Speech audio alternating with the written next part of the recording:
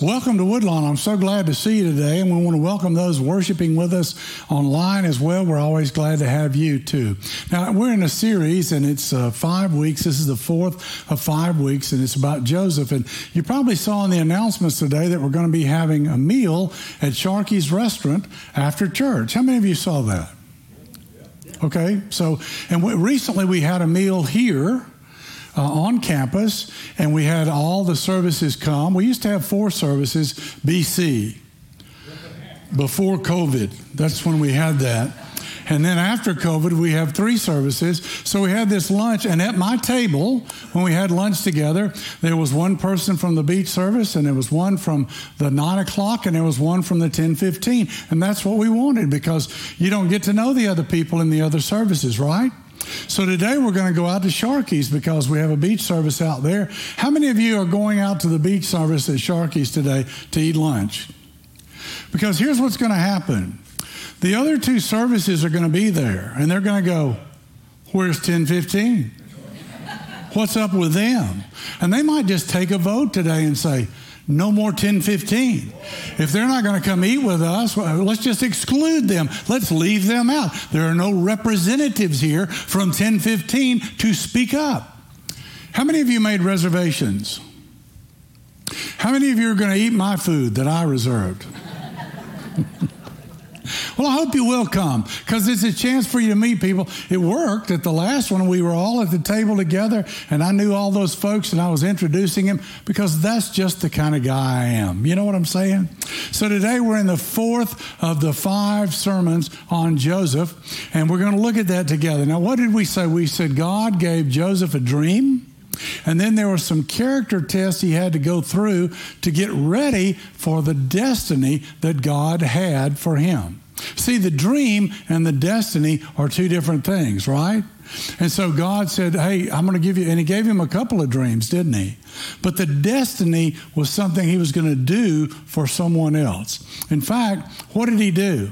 Joseph fed the multitudes who would have died if he hadn't been there at that time, in that place, in that position where God placed him with the authority and the power to make all that stuff come together. God lifted him up and put him in that place, and he fed multitudes of people, including his own family, who would have died had he not been there. So you see how all that he went through in his life was preparation for his destiny. And so we talked about the different trials and tribulations and testing that we have, and all that is there for a reason. It's to get us ready for the destiny that God has for us. Now, the first week we talked about the pride test. We all go through the pride test. If you get an award, somebody recognizes you, somebody brags on you, you have to say, now, Lord, help me not to be too proud. Help me to deal with this. Joseph was proud. He was proud because God had given him dreams. He was proud because his father had given him a special coat. His brothers didn't have a coat like that. He wore the coat and the pride thing, and he talked to his brothers about his dreams. And that worked out really well for him, didn't it? Because they weren't too happy about that. They didn't like him anyway. And so now this is just another reason to get rid of him. And so then, because of that, he goes to the pit test. He was placed in a pit by his own brothers. He was sold into slavery because of it. And, we've been in the pits before. We've gone through those experiences that are challenging and difficult for us. But all of that is a preparation for what God will do later on. Last week, we talked about the palace test, what it's like to be in the palace. How do you deal with life in the palace? What are you supposed to do? And he struggled with some of that, dealt with some of that. Different things happened. Today, we're going to talk about the purity test, okay? And next week, we're going to talk about I'll give you a little teaser. Next week, what's the 5th point that we're going to talk about? The prison test. Yes, you know your Bible. You know about Joseph, the prison test. Okay, so let's look at Genesis, and it says, now Joseph was a handsome in form and appearance, and it came to pass after these things that his master's wife cast longing eyes on Joseph. Let's look at that phrase, longing eyes. The longing eyes, we're going to come back to that later on because that has a real role in impurity. And it says, and she said, lie with me. But he refused and said to his master's wife, "Look, my master does not know what is with me in the house, and he has committed all that he has to my hand. There is no one greater in the house than I, nor has he kept back anything from me but you, because you are his wife. How can I do this great wickedness and sin against God?" So he's talking about sexual impurity. He's talking about a great wickedness. He's talking about sinning against God. He doesn't want to do that. But it says, "So it was as she spoke to Joseph day by day." This gal can't take no for an answer. She's working on this project. Day after day, she's saying, "Oh, come on, give in. Go ahead." And so what happens is that the enemy begins to use her to attack, and he wants to attack Joseph. And if you think about it, the enemy never gives us a day off, does he?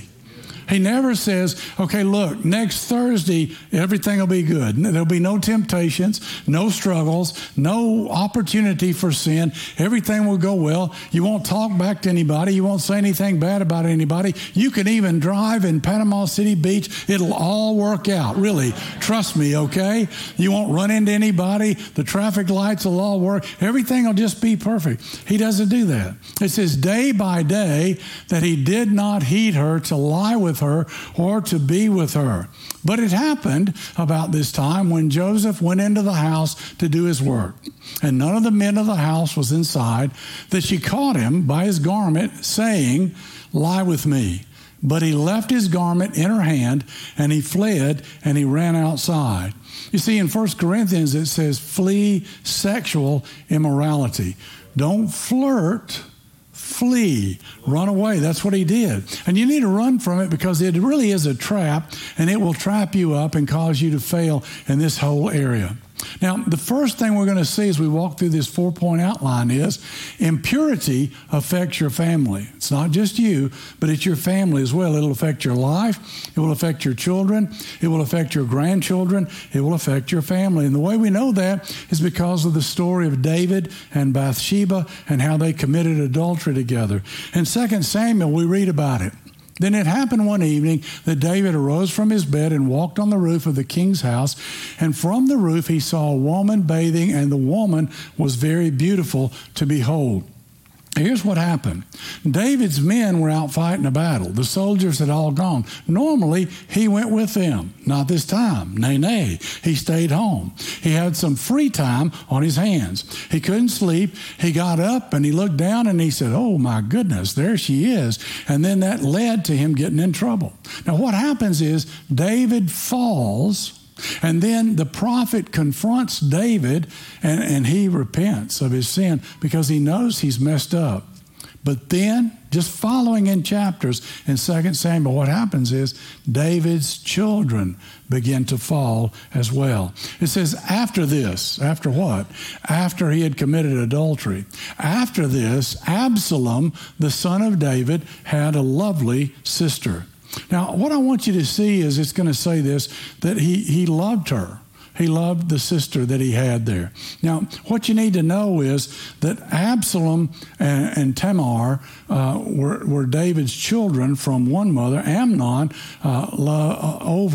loves Tamar, and David is Amnon's father, but Amnon has a different mother from Absalom. So you see what it is basically is it's a half-sister, half-brother thing that's going on here, and he's interested in her. Now what happens is that this so-called love turns to lust. Because David, he had several wives because they did that back then. And they had a military alliance with somebody, and so he would marry a woman from that group of people, and that would keep them having peace together. So it goes on, and it says this in Scripture. Amnon was so distressed over his sister Tamar that he becomes sick, and that she is a virgin, and it's improper for Amnon to do anything to her. And so it says, almost like saying, because she's a virgin, it's improper, and it is improper, but that's not the real reason or the only reason. It's because the law explicitly states twice in Leviticus and Deuteronomy that you're not supposed to have a physical relationship with your half siblings. Okay, that's not supposed to take place. Deuteronomy says, "Cursed is is the one who lies with his sister, the daughter of his father or the daughter of his mother. Pretty clear. And Absalom knew this, okay? He goes on and says, but Amnon had a friend whose name was Jonadab, and the son of Shemiah, David's brother. And Jonadab was a very crafty man. It says, he said to him, why are you, the king's son, becoming thinner day after day? Will you not tell me? Amnon said to him, I love Tamar, my brother Absalom's sister. Notice again it says he loved her. Then it says, so Jonadab said to him, lie down on your bed, pretend to be ill, and when your father comes to see you, say to him, please let my sister Tamar come and give me food and prepare the food in my sight that I may see it and eat it from her hand. Then Amnon lay down and pretended to be ill, and when the king came to see him, Amnon said to the king, please let Tamar, my sister, come and make a couple of cakes for me in my sight that I may eat from her hand. And David sent home to Tamar, saying, go to your brother Amnon's house and prepare food for him. So Tamar went to her brother Amnon's house, and he was lying down. And she took flour and kneaded it and made cakes in his sight and baked the cakes. And she took the pan and placed them before him, but he refused to eat. And then Amnon said, have everyone go out from me. See, that's another no-no. You're not supposed to do that with someone other than your wife, and you're not supposed to be alone with that person, especially if you got a crush on them or you're interested in them in that way. And so they all went out from him. Then Amnon said to Tamar, bring the food into the bedroom that I may eat from your hand. And Tamar took the cakes which she had made and brought them to Amnon, her brother, in the bedroom. Now, when she had brought them to him to eat, he took hold of her and said to her, come and lie with me, my sister. In other words, let's sleep together. But she answered him, no, my brother, do not force me to do such a thing that should not be done in Israel.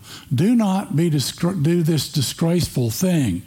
And where could I take my shame? And as for you, you would be like one of the fools in Israel. Now, therefore, please speak to the king, for he will not withhold you from me. Now, I think that he probably did love her. He did have a crush on her, and she may have been interested in him. Otherwise, she wouldn't have said, well, let's ask David and see what he says. Let's make this right, okay? We don't really know if David would have given consent, but he might have. Anyway, it goes on in Scripture and says, however, he would not heed her voice, and being stronger than she, he forced her and lay with her. And, of course, he raped her.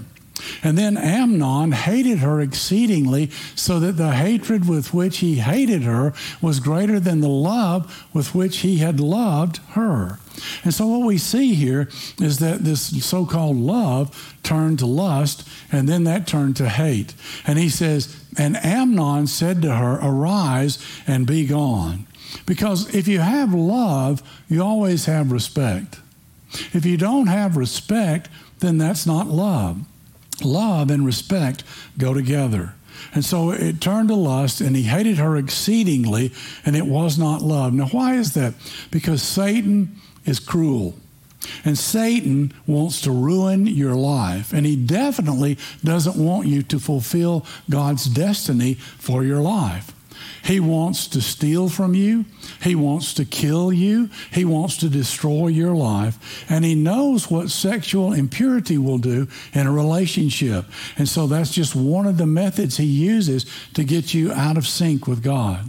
Amnon says to David, let my sister come and feed me from my bedroom, from her hand. And David could have seen through that, right?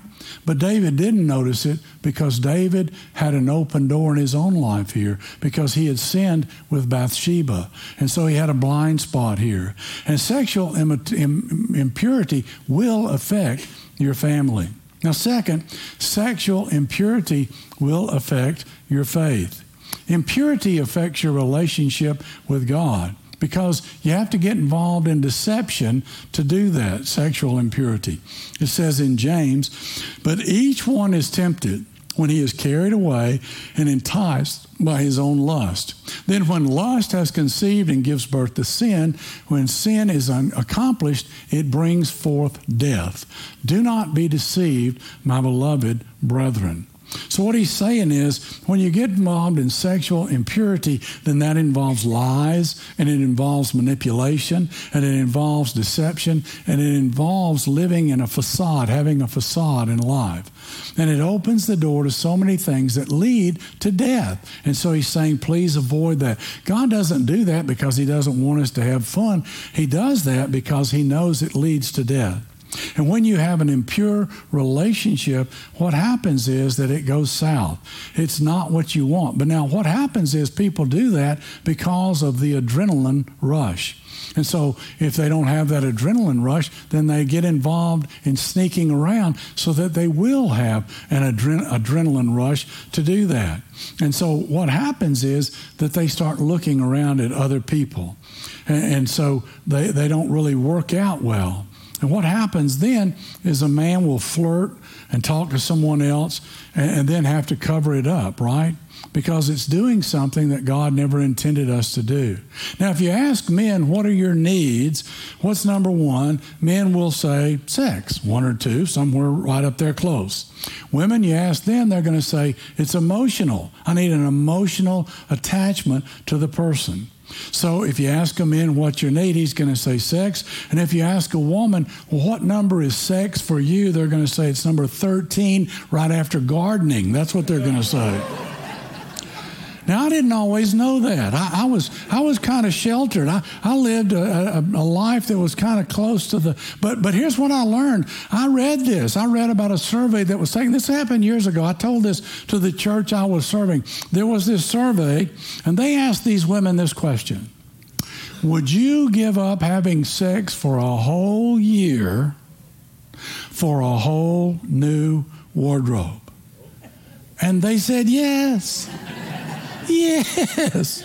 So I went to the women on the staff of the church. And I said, hey, according to this survey, is that true? Is that real? And they went, well, duh. Yeah. And so I told that to the church. And then I got through preaching, and I went to the door, and I was shaking hands with people. And this lady came out, and she looked at me, and she said, we just got back from vacation. We were down in Gulf Shores. We spent a whole week down there. And I bought a whole new wardrobe. And I remember thinking to myself, this is the last lady in the church that I expected to say that, because this lady was older and she was quiet and she was kind of shy. At least I thought she was shy until that day I got to know her a little bit better. And she had this big grin on her face and her eyes were sparkling and she was thinking about that new wardrobe and she was so happy. Her husband was behind her. He was not so happy as he was leaving that day. And so one of the things that I want to talk to God about when I get to heaven is, can you explain this to me, how we're out of sync in this area? I'm not sure I understand it. Because women need emotional security and they need emotional attention. And if they don't get it from their spouse and they go to work and somebody at work gives it to them, then they're going to be in trouble there, right? So what happens? Let's go to the man now. The man starts sneaking around because he gets that adrenaline rush, and that's what he's looking for. And so he associates that with feelings of love, but it's really not about love. It's about lust. Now, there was a sad story that happened. This really happened at another church I served years and years ago. This wife came to see me. She and her husband had young children, and they'd been married a little while, but not that long. But their children were elementary school age. And she said, my husband wanted to go to these wife-swapping things together. And I put him off, and I didn't want to go, and I tried to talk him out of it, and he kept pushing me, and so finally I went. And she said, and I didn't want to go back, and I kept talking to him about it. I said, we can't do this. This is wrong. And then it wasn't too long after that, after I met with her and she talked to me, I watched from a distance. And that man left his wife, and that woman that he was with left her husband, and then the two of them got together, and they got married. And then they were just very happy together. And I thought to myself, I wonder how long that will last. I wonder how long it'll be before she kicks him to the curb or he cheats on her, because, it came in such a way that it wasn't from God, and it's not going to work. And so they're just going to continue to do that. And I think about that, and they didn't have to sneak around anymore. So now they're just going to move on to something else, someone else. The third thing we see is that impurity affects your future. In Proverbs, Solomon is talking about this immoral woman, and she's talking to this guy, and she's saying, come and sleep with me. And it says in Proverbs 7, come, let us take our fill of love until morning. And by the way, it's not love, it's lust, because they don't even know each other that well. It says, let us delight ourselves with love, for my husband is not at home. He has gone on a long journey. He has taken a bag of money with him and will come home on the appointed day, okay? And with her enticing speech, she caused him to yield. With her flattering lips, she seduced him. And immediately he went after her as an ox goes to the slaughter, or as a fool to the correction of the stocks, till an arrow struck his liver, as a bird hastens to the snare. He did not know it would cost him his life. Because here's what happens when you fall into this kind of impurity, then you're falling out of the destiny that God wants you to have. He's saying, look, there is a life and there is something better than this. And I'm not saying that you can't get back into that destiny. I'm just saying that if you don't change your ways, you're not going to follow God's destiny, and it could cost you the life that God wanted you to have. Number 4, impurity begins with the eyes. It's not in the heart, it's in the eyes. Because what happens is you see something and you want it, and you start thinking about, how can I get that? I want to have that. That's something that I want in my life. And then you begin to pursue it. It says in Genesis, his master's wife cast longing eyes on Joseph. Those longing eyes, she's looking at him and she's going, I want to sleep with him. In Matthew it says this, but I say to you that whoever looks at a woman to lust for her has already committed adultery with her in his heart. Now I want you to keep that scripture up there for just a moment, because I want you to look at it. What you see there is adultery, and you see lust, and you see look, and you see how that all ties together. And basically what we need to see is he's saying guard your eyes. It's not saying you can't have a conversation with somebody. It's saying just be careful what you look at and how you look and what you're looking for. Let me say it another way. One person says, well, if you take a second look, that's lust. The other person says, not for me, because I'm going to take one long look the first time, okay? So that doesn't really apply to them. But you realize that looking is what causes the problem. And with the internet today, a lot of people get tied up in pornography, and then they realize it's wrong, but they don't know how to quit. And people say, I've got a problem with lust, and I'm doing something that I shouldn't do.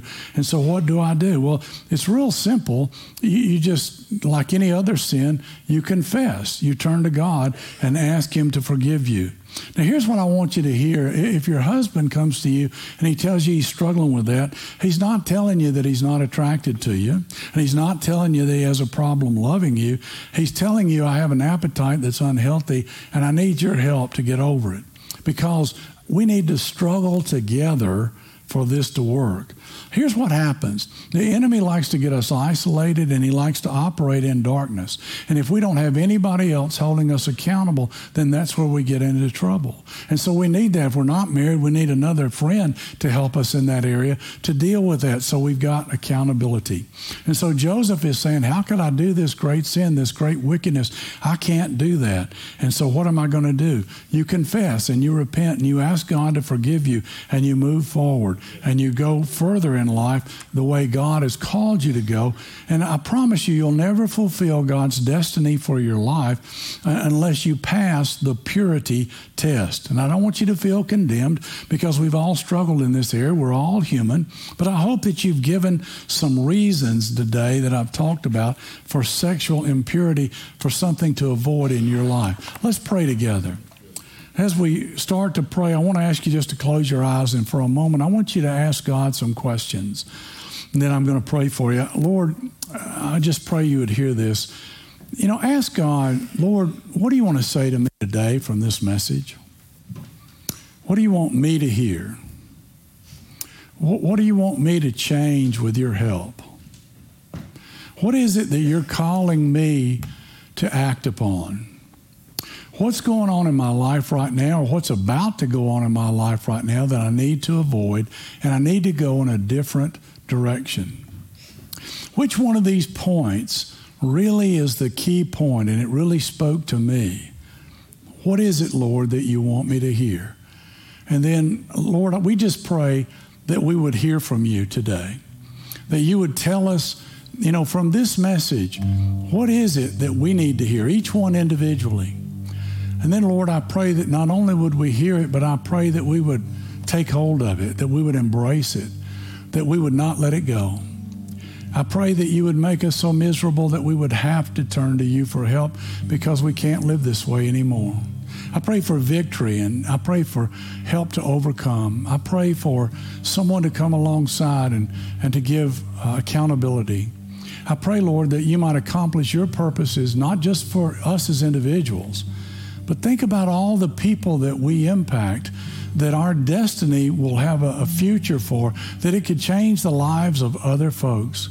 And so, Lord, today, this heavy message, the message we don't really want to hear, but the one we need so desperately, I pray that we'll hear it, we'll embrace it, and with your help and the help of those who are the body of Christ around us, we will see victory. And we pray this in Jesus' name. And all God's children said,